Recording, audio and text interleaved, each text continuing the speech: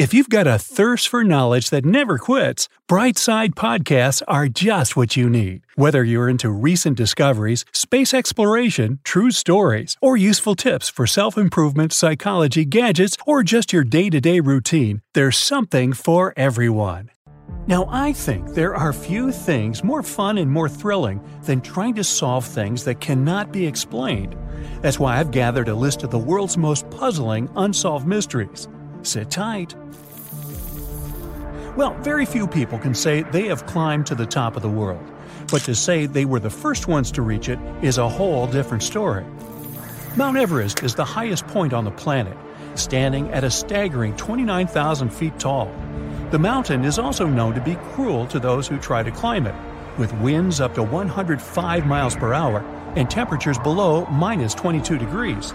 It's difficult to climb it even with all the technology available today, but imagine doing it 70 or even 100 years ago. The first duo to have gone down in the history books for reaching Everest's summit were Englishman Sir Edmund Hillary and his Nepalese Sherpa Tenzing Norgay back in 1953. However, there is a tale of another team that could have reached it first almost 30 years earlier. It was the year 1924. Mount Everest had been shrouded in mist and clouds for most of the day, but around lunchtime the sky cleared. George Mallory and Andrew Irvine were on the slopes of the mountain that day, making a bid toward its summit. Irvine was just 22 at the time and a relatively inexperienced mountaineer, but he was joined by Mallory, who was one of the best. You may not have heard of Mallory's name before, but maybe you know one of his famous quotes. When asked why he wanted to climb Mount Everest, he simply answered, "Because it's there." It was Mallory's second attempt to reach the summit. The pair had prepared themselves well and had ultra-modern mountaineering equipment, even if state-of-the-art back in 1924 was quite primitive by our standards today.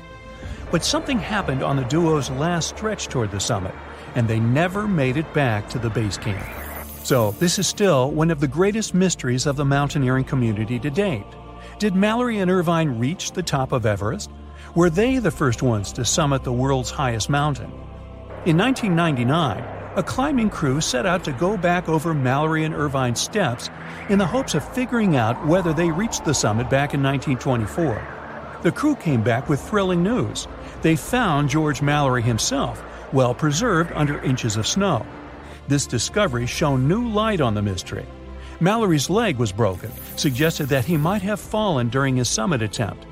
But mountaineers still wonder, did this accident happen on the way down from Everest's summit, or did it happen while the duo was still climbing up? The expedition discovered some evidence that Mallory might have made it all the way to the top of the world. It was well known that Mallory kept a picture of his wife with him throughout the trip. He wanted to leave it at the top of Everest if he made it to the summit.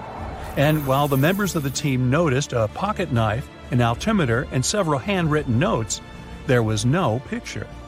Of course, this doesn't prove anything, but it may suggest that the man reached the peak and left his wife's picture up there. Or the picture could have fallen out of his pocket. For now, this will remain a mystery. Now, have you ever heard of Steve Fossett, the first man to complete the first round-the-world trip in a hot air balloon?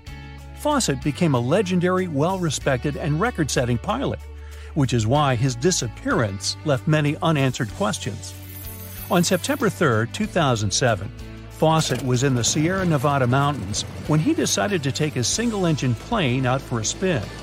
It was a simple, leisurely day flight in his Super Decathlon aircraft.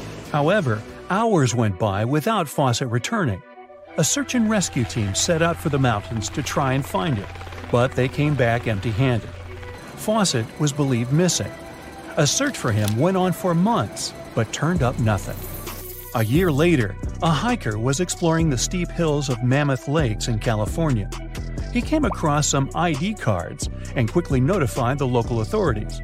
After a thorough search, the police came across some debris and identified it as what was left of Steve Fossett's two-seater airplane. The aviation community was shaken by this information, wondering what type of misfortune could have taken down one of the world's most experienced pilots. As far as they knew, the route Fossett had taken was an easy one. which puzzled them even more. There are some speculations of what could have happened. Researchers recreated the flight conditions on Fawcett's route. That day, visibility was normal, but downdraft winds could have disoriented the pilot, making him lose control of the plane. But still, could this be enough to take down the record-breaking pilot?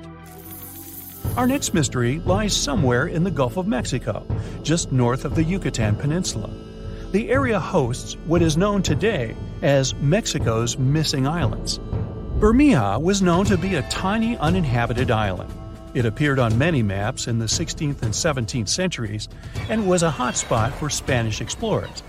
Its location varied slightly from map to map, and occasionally its name was written as Vermilla, but its existence seems certain enough. But then, the island stopped being depicted on maps altogether.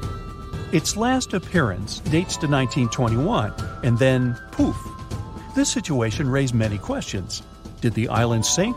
Was it destroyed? Are people simply looking for it in the wrong place? 3 official expeditions took place in 2009 to find the island. They used high-end technologies, scouring the ocean and seabed. Yet Bermeja was nowhere to be found. One can't help but wonder if the island existed at all.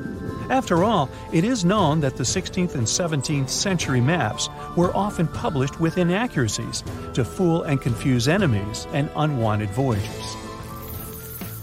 All the way up in northern Canada, there's an astounding lake known as Lake Anjikuni.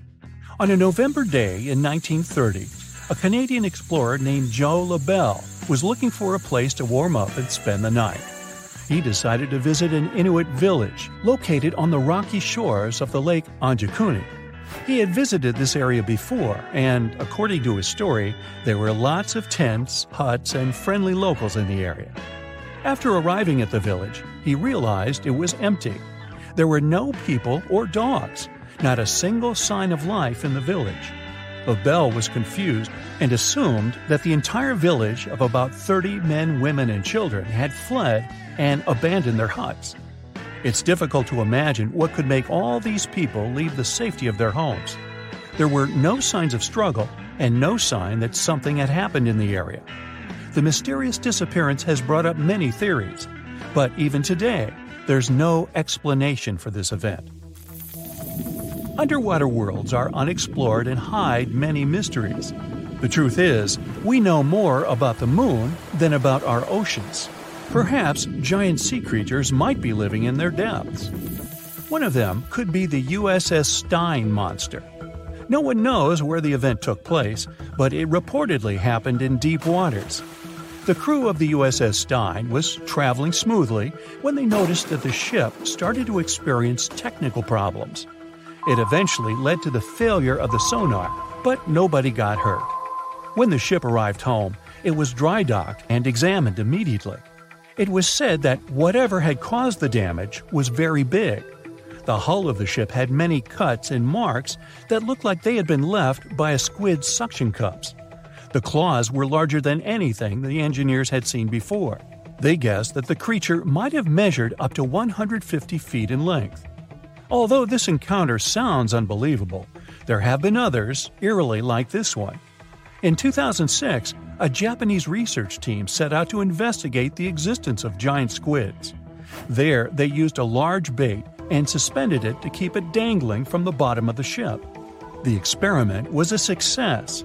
A large 24-foot-long squid came close to the bait and was filmed.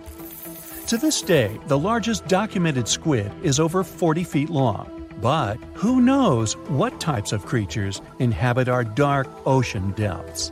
Okay, was that last sentence scary enough? Need another take? We're good? Okay.